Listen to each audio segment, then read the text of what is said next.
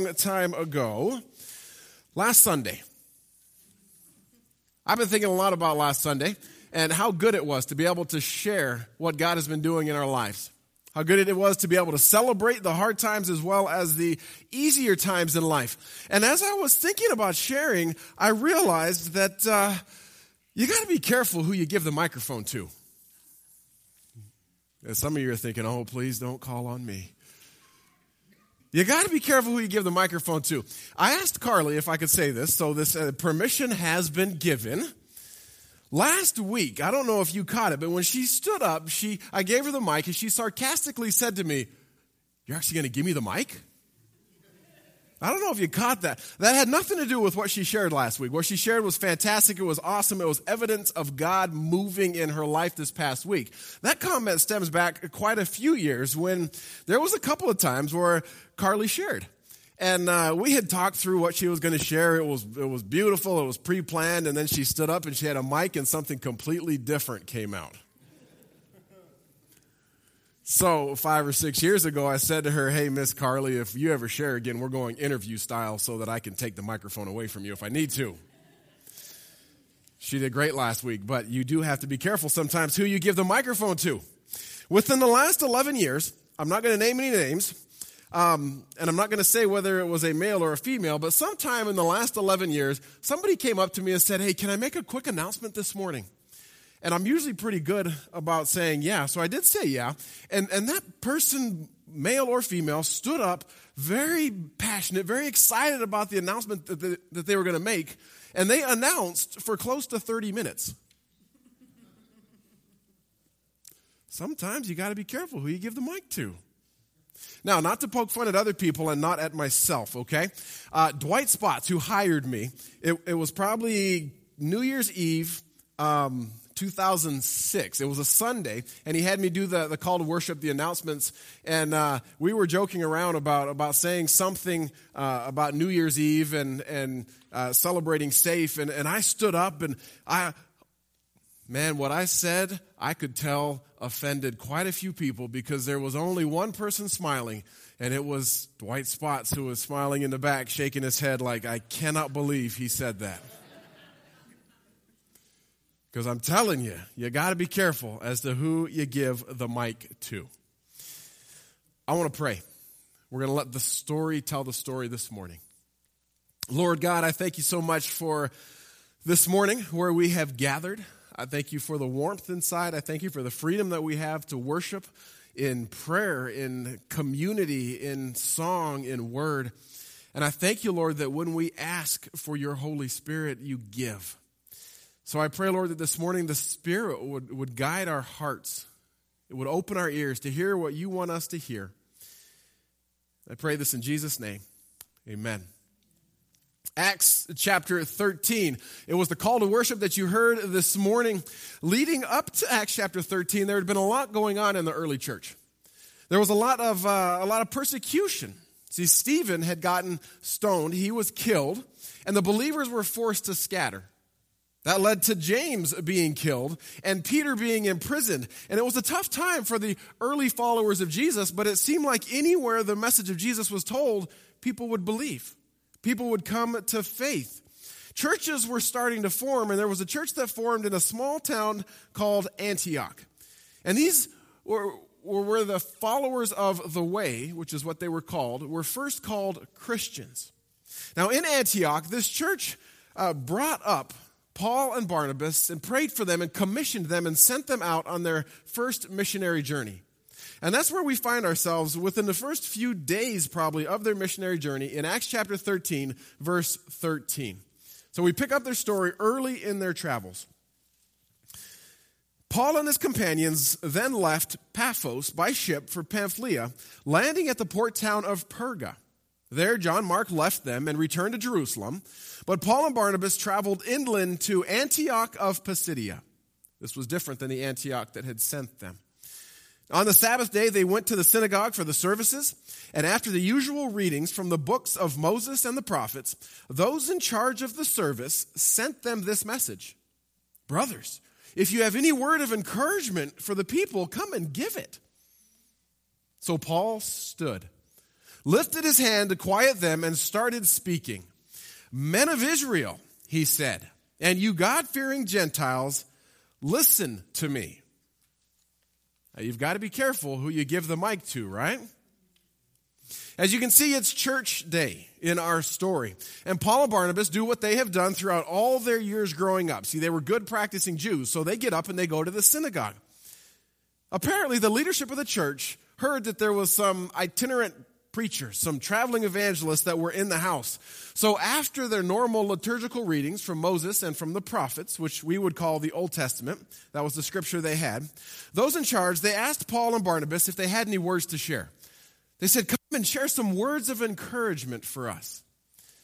Now that would be like me starting a Sunday service and looking out and seeing the bishop here, Bishop Matt.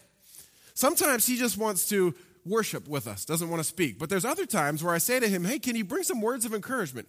Can you share what's going on in the Free Methodist Church globally and in the nation? And of course he does that, he shares. So that's kind of what the leadership of Acts chapter 13 was doing.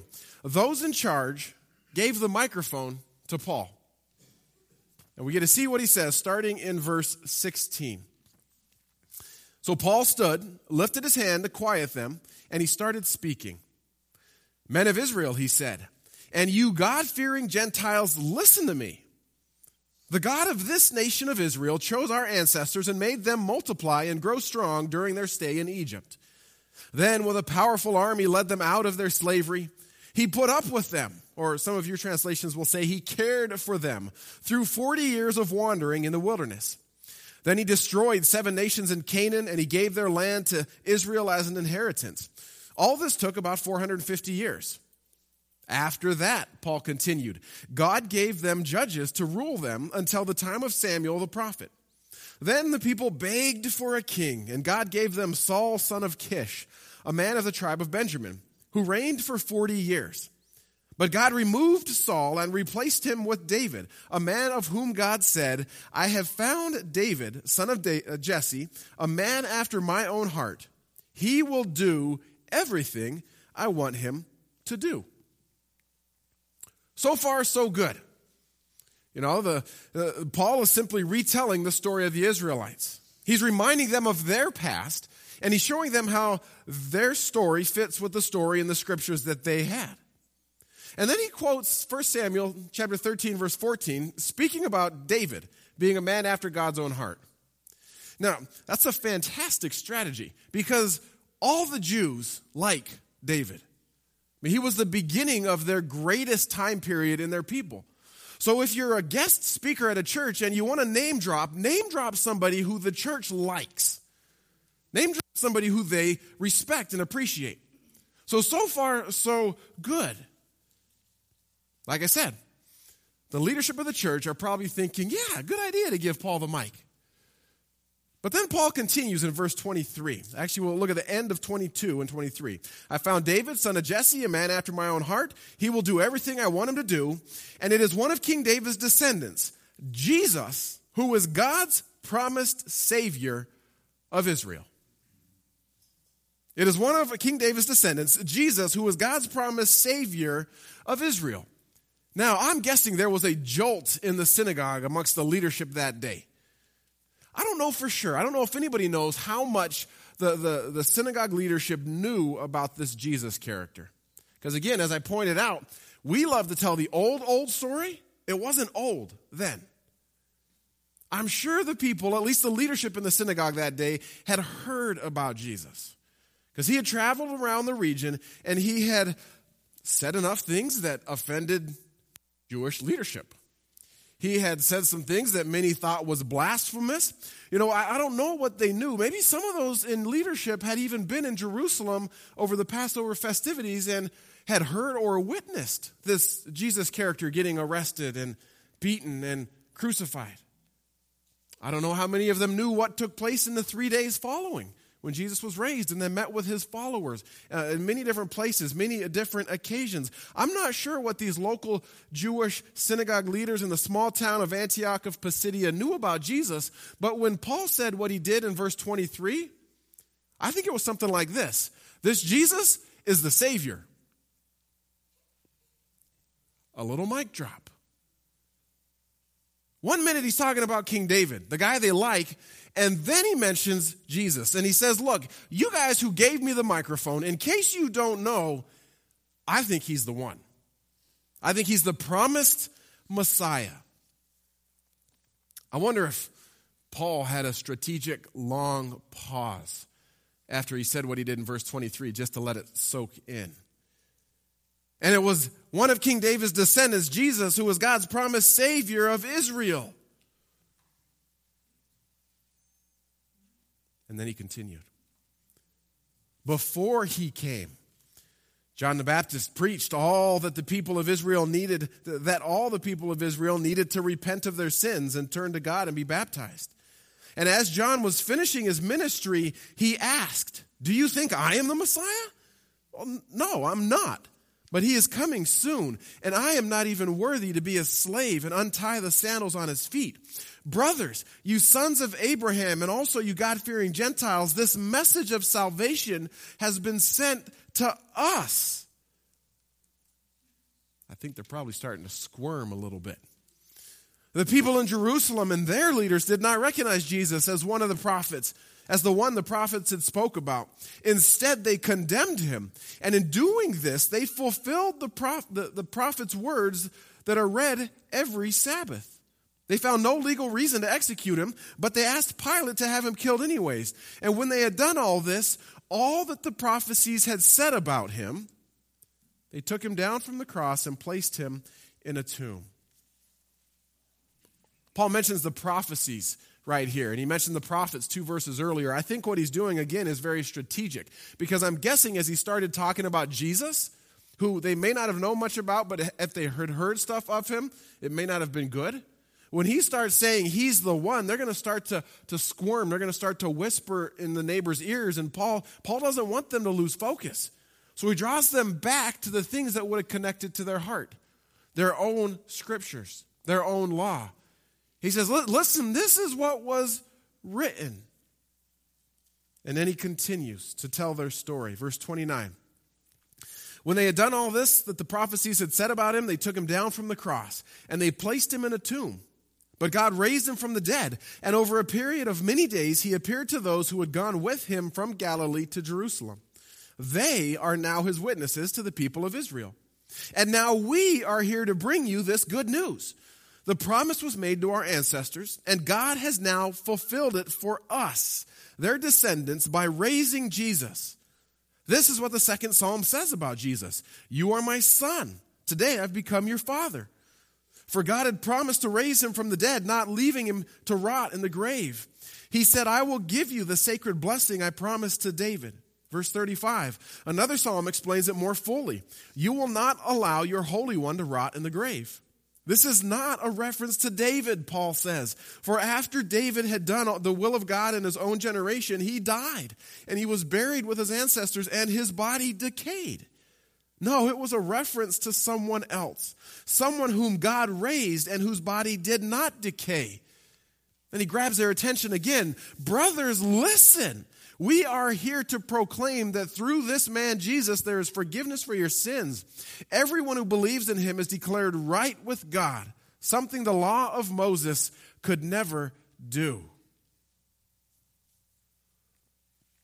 Paul is good at quoting Old Testament, which would have been the only scriptures they had. He's good at quoting their scriptures as he talks. Did you catch all the references in there?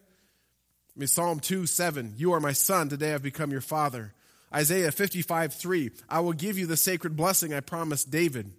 Psalm 16:10, you will not allow your Holy One to rot in the grave. These are all texts that the people in the synagogue would have known. And Paul is using known texts to show the people in the church that Jesus was the answer. He was the fulfillment of their prophecies. It might have taken a little thinking, it might have taken a little heart work, but I think Paul's case was good.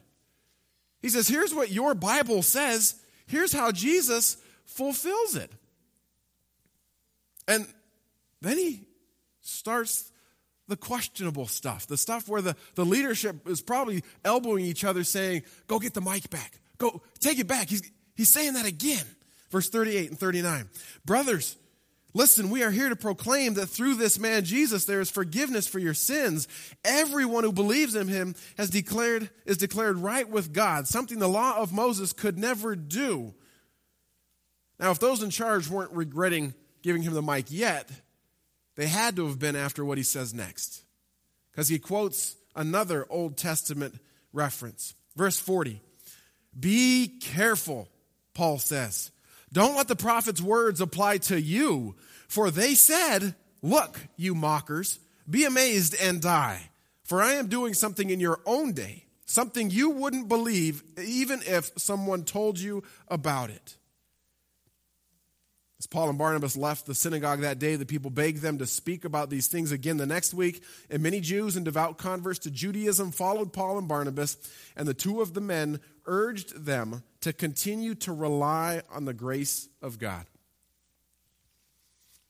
The first mic drop was when he says Jesus is the Messiah. And then the second one comes when he quotes the Old Testament prophet Habakkuk. Look, you mockers, be amazed and die, for I'm doing something in your own day, something you would not believe even if someone told you about it. We're in a short sermon series, looking at Old Testament quotes in the New Testament, and we're asking, why did those New Testament people quote that specific passage? What were they thinking? What were they wanting the people who were listening to hear? What did they need to learn from it, and what do we need to learn from it? Now, when the prophet says what he does, or when Paul says what he does in verse 41, he's quoting the prophet Habakkuk. Very early in the prophet. Go ahead and flip there with me if you want. And if you don't know where it is, flip to the table of contents, find the page number, and turn there. That's how I did on Monday to find it. Okay? When I first started laying out this series, this Why'd They Say That series, I looked at today, and I looked at the quote in Acts. And I looked at the quote in Habakkuk, and I thought to myself, this is awesome. This is super exciting. God's doing something new. Everyone should be happy about it. Everyone should be looking for it. This is a positive quote. I mean, if anything, I thought it ties into Isaiah 43 when God says, I'm about to do something new. You see, I've already begun it. In my initial preparation weeks ago, I only focused on the last half of verse 41 in Acts. For I'm doing something in your own day, something you wouldn't believe if someone told you about it. And I thought, yes, as we are tackling this whole recalibrate idea this year, this is a great passage. God's going to do new things. God's going to do exciting things. He's going to do some stuff that he's already started working on. Now listen, I believe that. I believe that fully, that God's got great things in store for us.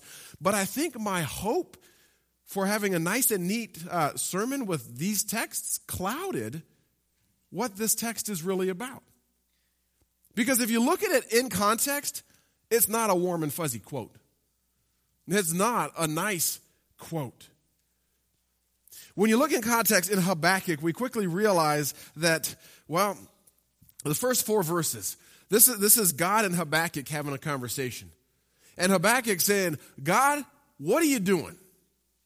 He's saying, you're not listening to my prayers.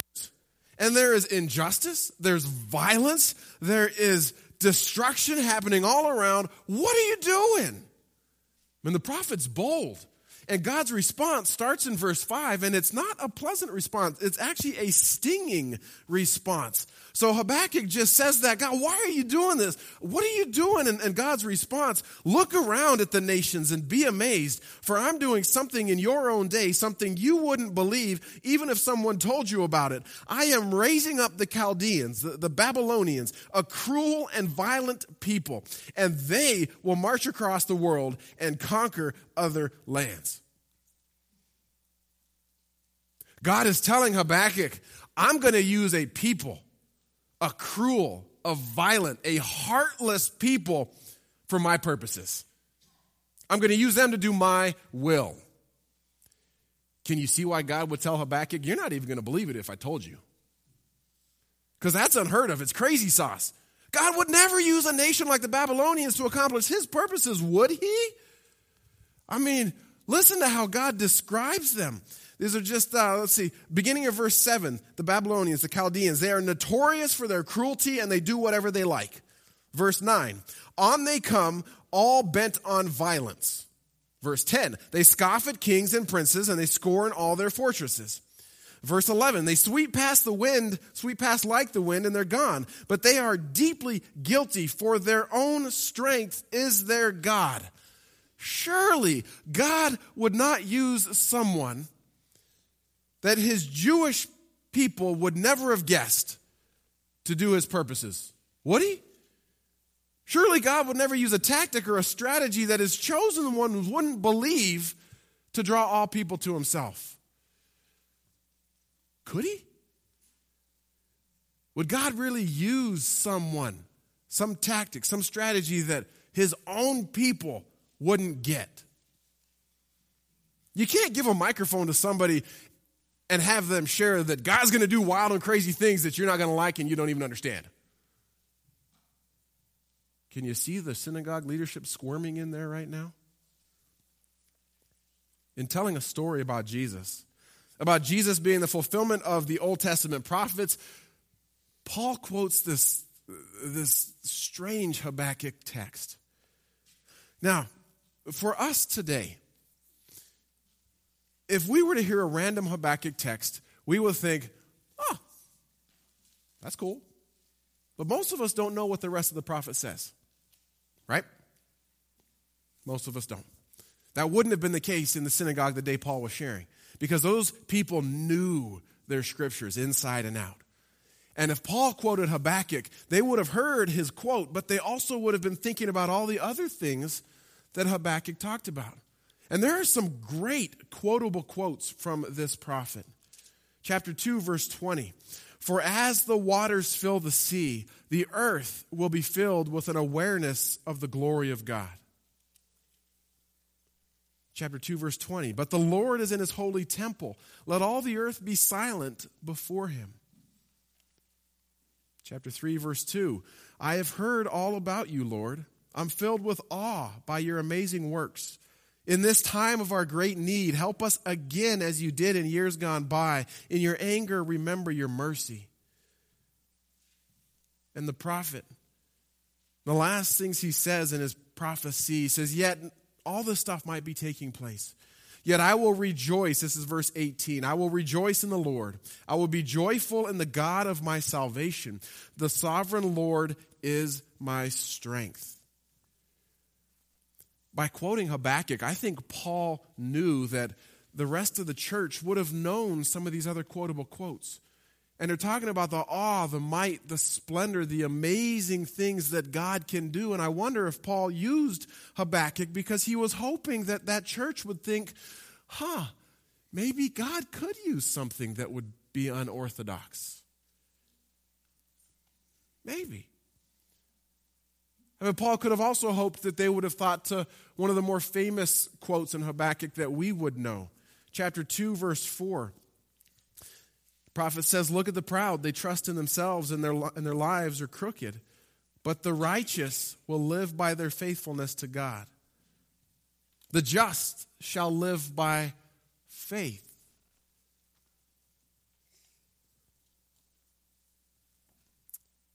I bet the synagogue leadership started thinking to themselves, what's he going to say now? Because this is a system of religion where you're made right by your works. You're made right by the sacrifices that you do. You're made wrong by the actions you choose to do against God. And Paul starts quoting some odd texts. And we know that in Habakkuk, one of those texts is faith is how the just shall live, how the righteous shall live. Not works. The works isn't going to make them right with God. Faith-based salvation instead of following the law. There's another crazy notion for the people Paul was listening to, or the people that were listening to Paul. All this can be drawn out of Habakkuk. So if we go back to chapter 1, verse 5, we got to ask that same question. Would God really use someone that his Jewish people would never have guessed to do his purposes? Would God really use a tactic or a strategy that his Jewish people would not believe to draw all people to himself? Paul is standing in front of the synagogue saying, yes, he would, and that person is Jesus. That person is Jesus. Was Jesus who the Jews had expected to be their Messiah? No, I mean, he came teaching to love your neighbor, respect for authority. He didn't come to overthrow the ruling party. He came to be a sacrifice. So Jesus would not have been expected. His methods would not have been approved, but Jesus was a tactic, a strategy, a person that no one would have believed God would use to fulfill his purposes, even if they were told. Jesus was a person that God used, that no one would have believed he would use, even if they had been told that. Sound a little bit like what Paul said in Acts 13:41? Sound a little bit like the prophet in Acts 1:5? Give a guy a microphone and you never know what he's going to do with it. So why? This is the question we've been asking. Why did Paul quote Habakkuk chapter 1, verse 5? Why that verse? I think it was for two reasons. I think it was a warning, and I think it was a choice. First, the warning part. Most people believe that Paul quoted that passage in Habakkuk, and he used the Greek version. If you notice in the Hebrew version in our Old Testaments, it doesn't say, "Look, you mockers, be amazed and die." But that's the Greek version. So Paul said that to grab their attention. And most people see that as a warning, okay? So Paul says, he stands up and says, "Hey, men of Israel and you God-fearing Jews, I've just told you your history. I've just told you how Jesus fits into your history, and now I want you not to miss this story of Jesus. Don't miss that it's him alone that offers forgiveness. Don't miss that it's him that makes you right with God. Don't miss this. Believe in him, because if you don't, I think he's saying your fate is going to be worse than the people that Habakkuk was prophesying to. Your fate is going to be worse than the Israelites who came in and got their tails kicked by the Chaldeans. Your eternal fate will be worse than that. Listen to my message," I think Paul was saying. That's the warning. Now for us today, in our nation, we don't have a history where another nation came in and beat us up. But we still have to take that warning. So a warning and a choice. Here's the choice. Paul says, choose to believe this story of Jesus. Choose to follow Jesus. It's a pivotal choice that will drastically affect your life. It's not like it's just like, hey, choose Jesus and life will be awesome, and if you don't choose him, life's still going to be okay. Paul doesn't lay it out like that. Paul later writes several letters to different churches, one of those being to the church in Corinth. And in his second letter, he tells them, people who choose to follow Christ have a certain fragrance, a certain aroma about them. Listen to it in 2 Corinthians, it's actually chapter 2. The bulletin insert has it wrong. That's my fault in there. 2 Corinthians chapter 2, verse 15 and 16, Paul says, our lives, so people who are following Christ, our lives are like a Christ-like fragrance rising up to God. But this fragrance is perceived differently by those who are being saved and by those who are perishing. To those who are perishing, we are a dreadful smell of death and doom. But to those who are being saved, we are a life-giving perfume. Jesus is good news for those who choose to believe, but for those who don't, he's not. It's not a good message for those that don't believe. One commentator writes, he says, that which is meant for good news and which is designed as good news is in fact bad news for another kind of people. It simply makes worse their condemnation of those who in their blindness have seen it and who have neglected it and disobeyed its summons to belief and acceptance in Jesus Christ. Commentator writes, there's excuse for a man who has never had a chance, but there is no excuse for the man who has seen the splendor of the offer of God and has rejected it. That which is a gift of love to those who take it is a condemnation to those who refuse it. Paul is telling the people in his day, I am telling us today, we must choose to believe Jesus. We must choose to follow. We must choose to trust. We must choose to obey. It's a choice. And I think that Paul quotes Habakkuk 1:5 to say, look, be warned, but you have a choice for them and for us. Hey, if we truly believe what's written in these pages, that Jesus is the only way to the Father, that Jesus forgives sins, that his death on the cross makes us right with God, if we truly believe that, then without Jesus, it's not a good end. We've got to act on this choice, and we need to share this story. Hear me on this, okay? It is not my goal. It's not my purpose to scare you out of hell. It's not my purpose to scare you into heaven. I don't want to stand up here and say, make the choice for Jesus because God wants to throw you in hell and you're going to burn forever. God doesn't want that. 2 Peter 3:9 says he wants all to come to him. So it's not my purpose to scare you to a choice in Christ. And I don't think it was Paul's choice or Paul's decision or Paul's tactic to scare his people either. Yes, Habakkuk 1:5 was a strong warning. But you look at what Paul and Barnabas told the people following his message. Verse 43, it says, many Jews and devout converts to Judaism followed Paul and Barnabas, and the two men urged them to continue to rely on the grace of God. Paul could have said, you better make a choice because you're going to burn. But he doesn't. He says, rely on God's grace. Grace. Paul talked a lot about grace, and he often coupled it with faith. Grace and faith, right? Ephesians 2:8-9, for it is by grace we have been saved through faith. This is not of yourself, nothing you have done. When Paul quotes Habakkuk 1:5, I think he's hoping, I mentioned this verse, that people are going to think about Habakkuk 2:4, where it says, the just shall live by faith. And then he says, rely on God's grace. See, I think what Paul is doing is laying it out. He's being bold and blunt and direct where he needs to, and then he's pointing back the people to the grace of God. We have choices today.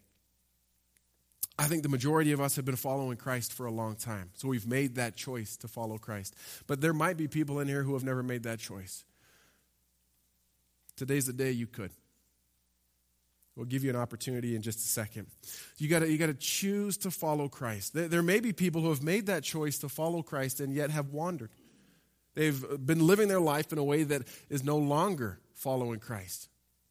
I want to give you the chance today to choose to follow Jesus again from this day forward. And in fact, we're going to do this in a way where it doesn't single anybody out, because every single day we have to get up in the morning and choose to follow Jesus that day. We have to make that choice that day. Am I correct? Whether we've been following Christ for 90 years or for 9 minutes, we have to say, Jesus, I'm choosing you today. So here's what I want us to do. We're going to call this an old-fashioned altar call without the individual raising the hand. If you have to daily make a choice to follow Jesus, if you have been wandering from your faith and you want to return to faith in Christ, if you have never chosen to say, Jesus, you're Lord and I want to follow you, if any of those three things is accurate, in just a moment I'm going to ask you to stand, okay? And then we're going to pray together. So again, if you've never chosen to follow Christ but you want to, today we're going to have you stand. At the same time as anybody who's been following Christ has wandered in their faith and wants to come back to it, you guys are going to stand at the same time as anybody who has to make a daily choice to follow Christ. Does that make sense? Okay, so if you fall into any of those three categories, I invite you to stand. And I'm going to stand. Let's pray.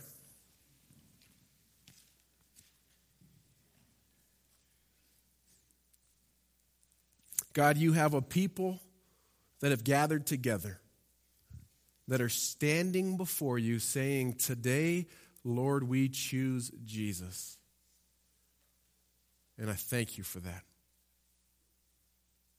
God, for those who have never made that choice before, who may not know, if there's specific words to say or not, God, we just encourage you to encourage them. To say, Jesus, I'm choosing you today. I'm accepting your forgiveness. I want to be right with God because of you. Forgive us.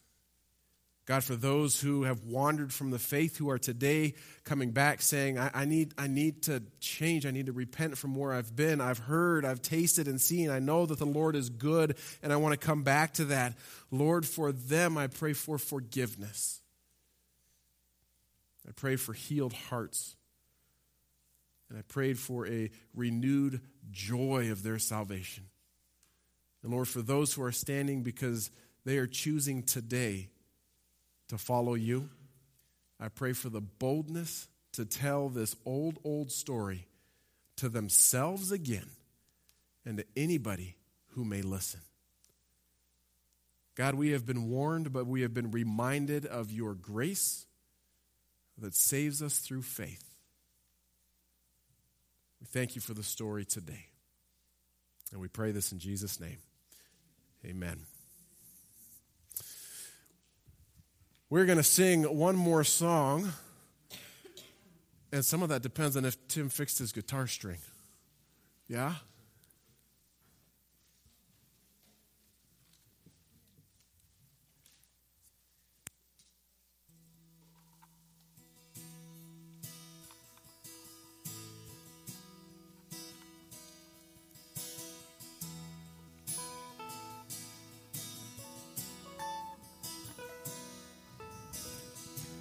Unforgiven because you were forsaken, and I'm accepted. You were condemned, and I'm alive and well. Your spirit is within me because you died and you rose again. Sing that again. And I'm forgiven because you were forsaken, and I'm accepted. You were condemned, and I'm alive and well. Your spirit is within me because you died and you rose again. Amazing love, how can it be that you, my King, would die for me? Amazing love, I know it's true. It's my joy to honor you in all I do. I honor you.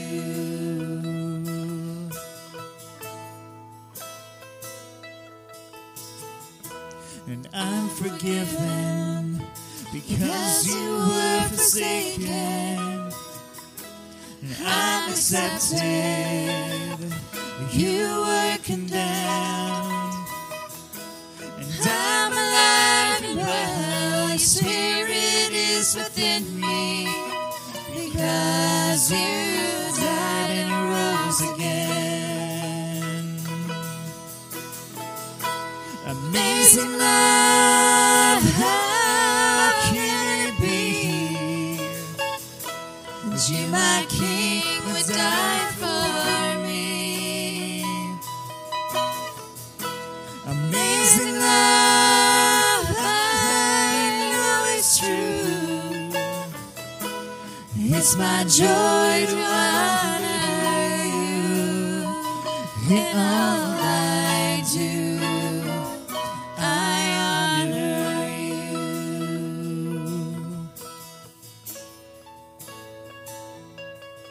'cause you are my King. You are my King. Jesus, you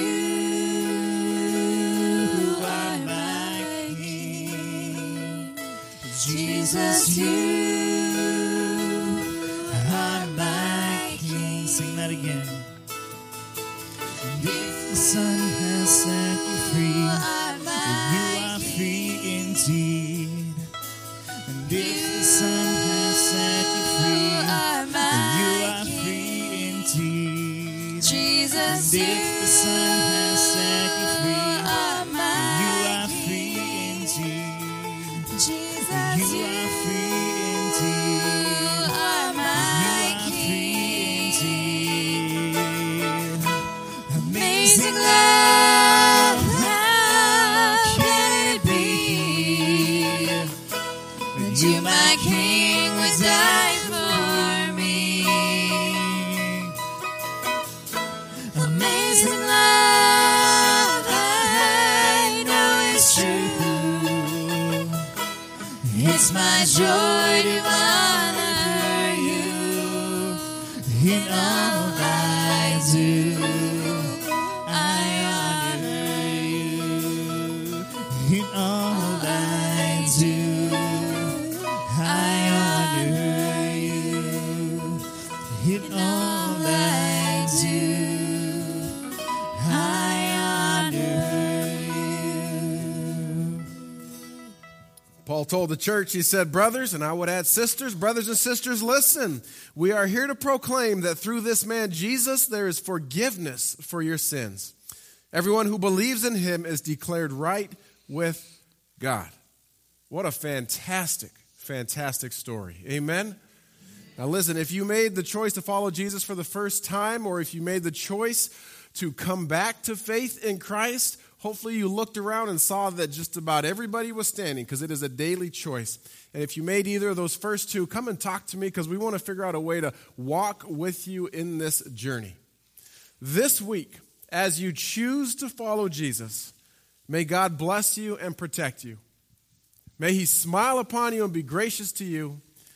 May he show you his favor and give you his peace. Amen and amen.